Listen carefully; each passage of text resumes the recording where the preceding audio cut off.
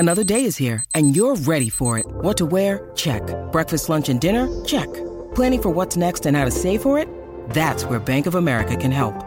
For your financial to-dos, Bank of America has experts ready to help get you closer to your goals. Get started at one of our local financial centers or 24/7 in our mobile banking app. Find a location near you at bankofamerica.com/talktous. What would you like the power to do? Mobile banking requires downloading the app and is only available for select devices. Message and data rates may apply. Bank of America N.A., member FDIC.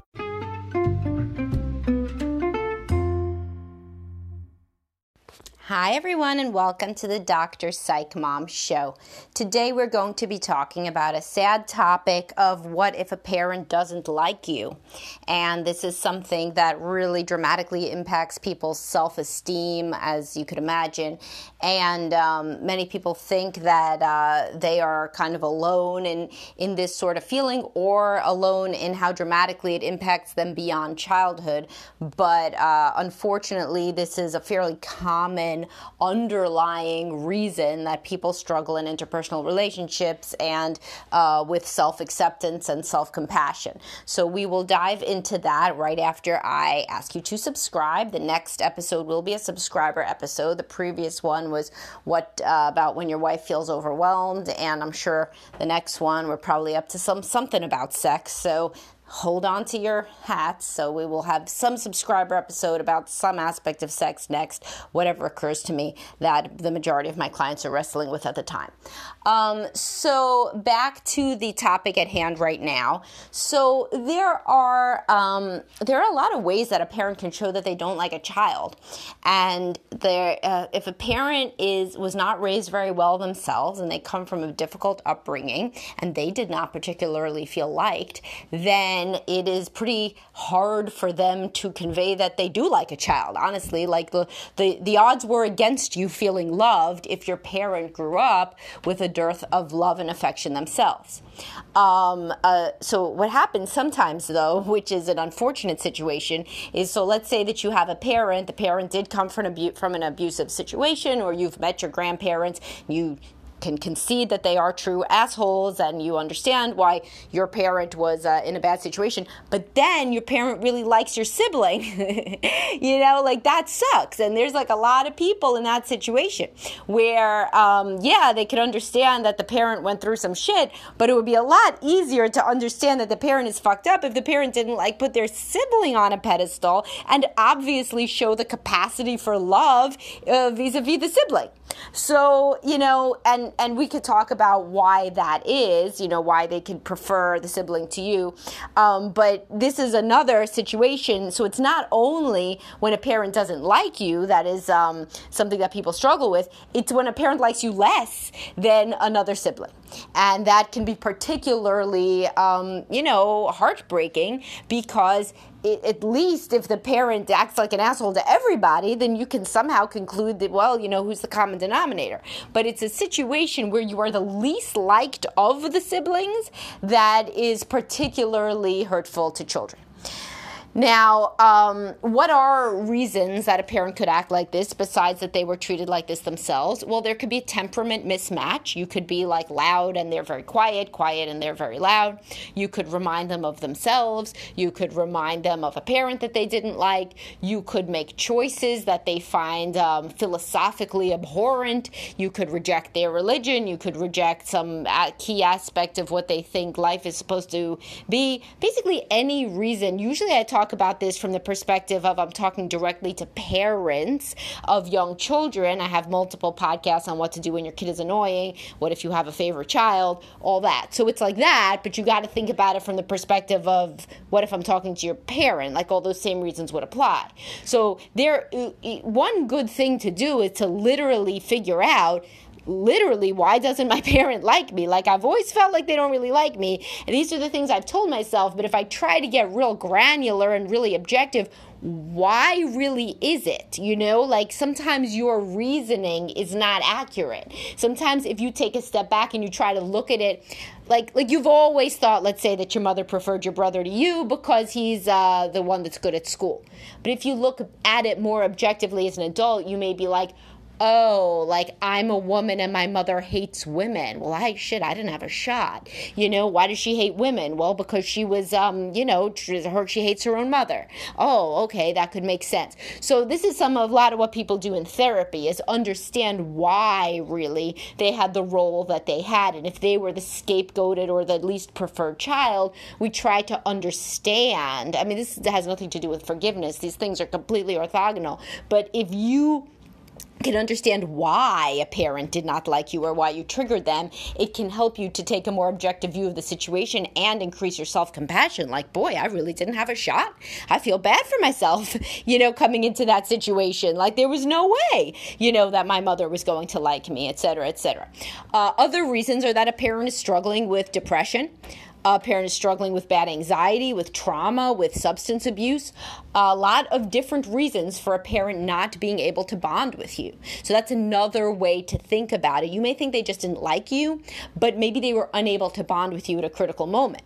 Now, if their life was extremely stressful, especially when you were a baby, then you may have gotten off on the wrong foot through, obviously, it goes without saying, no fault of your own, and so, like, for example, if your mother had postpartum depression when you were a baby and it was never treated and it just turned into a recurring, beads on a string of depressive episodes throughout her whole life, then yeah, like she didn't really have a shot to bond with you. You remind her of the first original postpartum depression and that's what happened. So there could be myriad, infinite reasons that a parent does not like a child, all of which are terribly unfair and upsetting, and that's terrible, and you need to cultivate self-compassion for being the child that wasn't liked. This is a really shitty kind of lot in life to be the child that was not preferred or a child that was not liked at all. And that this needs generally to be processed in individual work. This is a big issue. And there are many, many consequences of this. The first is that we look at our parents for how to think about the world. If your parent doesn't like you, then you assume you're unlikable. You don't think when you're a kid, you barely think like this as an adult, you're going to start trying. And maybe if you're in therapy, you're already trying to understand why, from an objective level, like this adult that was your parent had trouble bonding to the baby that was you. But you're certainly not going to think like that when you're a kid. You think, boy, I must be unlovable. You don't articulate it, but it seeps into how you view yourself. If even your mother doesn't love you, or your father, even a parent doesn't love you that's supposed to love you, you come out of their body or they adopt you or whatever, they picked to have you around, and or they should have liked you, all of the ducks were in a row for them to like you. You were their child. People tend to like their children. Everything was set up like that, but then they didn't. Well, then you conclude as a kid with no further information about human psychology that you just must be the issue. You just must be such an unlikable, unlovable, unappealing sort of person that even a parent couldn't like you. So, of course, what does this do to your self-esteem? And the book Mean Mothers by Peg Streep talks about this vis-a-vis the mother relationship. But there are, other relationships like Toxic Parents by Susan Forward and other books on my drsamantharodman.com reading list. That's my other professional site for just my practice. And there's a reading list on there. So I have 1 million books, especially on adult children of dysfunctional families, right? And this certainly makes it a dysfunctional family. So if you're like, no, we're just this like normal family, but my mom doesn't like me. No, you're not. You're an adult child of a dysfunctional family. And having that rubric under which to understand everything that goes on can really help you, can really help people to understand really what they're dealing with here. Because it's fairly dysfunctional not to like your child. Like if you're somebody who's listening, you're like, oh, fuck, I don't like my child. Does that make me dysfunctional?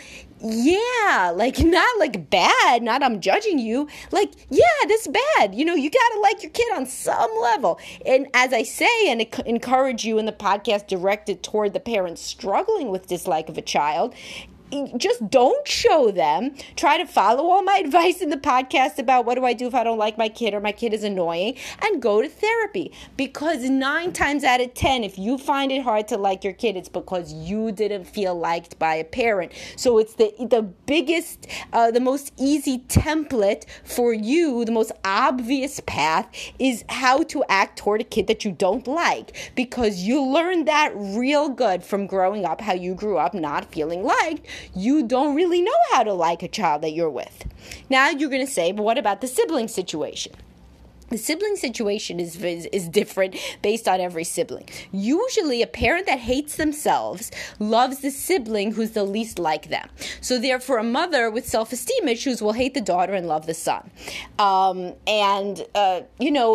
If it's a mother who has 2 daughters, the one who looks less like her or the one who acts less like her is going to be the prized one, and the other one who's more like her is going to be the one that she doesn't like. If you're dealing with a narcissistic parent, then they're going to like the one that's just like them, or the one that gets the most accolades, and the one that through whom they reap the most audience engagement, that they can go to wherever they go and say, oh, my son got into college at this place, and everybody will be like, oh my God, he's so smart. And then meanwhile, if you were the one who didn't go to college at such a lofty institution, then the parent who is narcissistic doesn't have much use for you.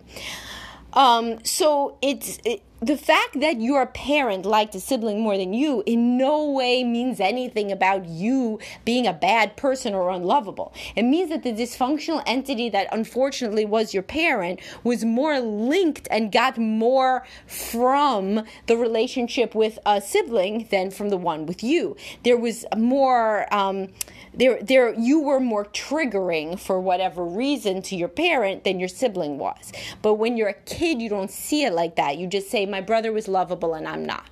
So then what are the later in life consequences? Well, you could imagine it might be difficult, and you would be right to imagine that it would be difficult to get into intimate relationships when you feel that you're unlovable.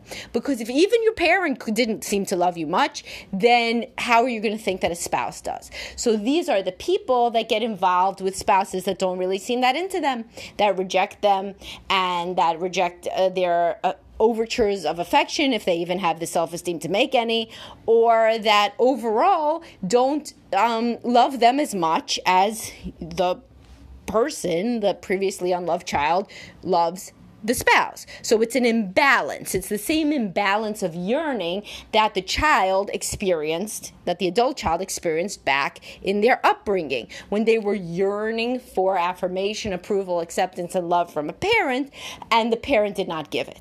And in fact, responded with criticism, with ignoring, with contempt, with disgust, with boredom, etc., etc.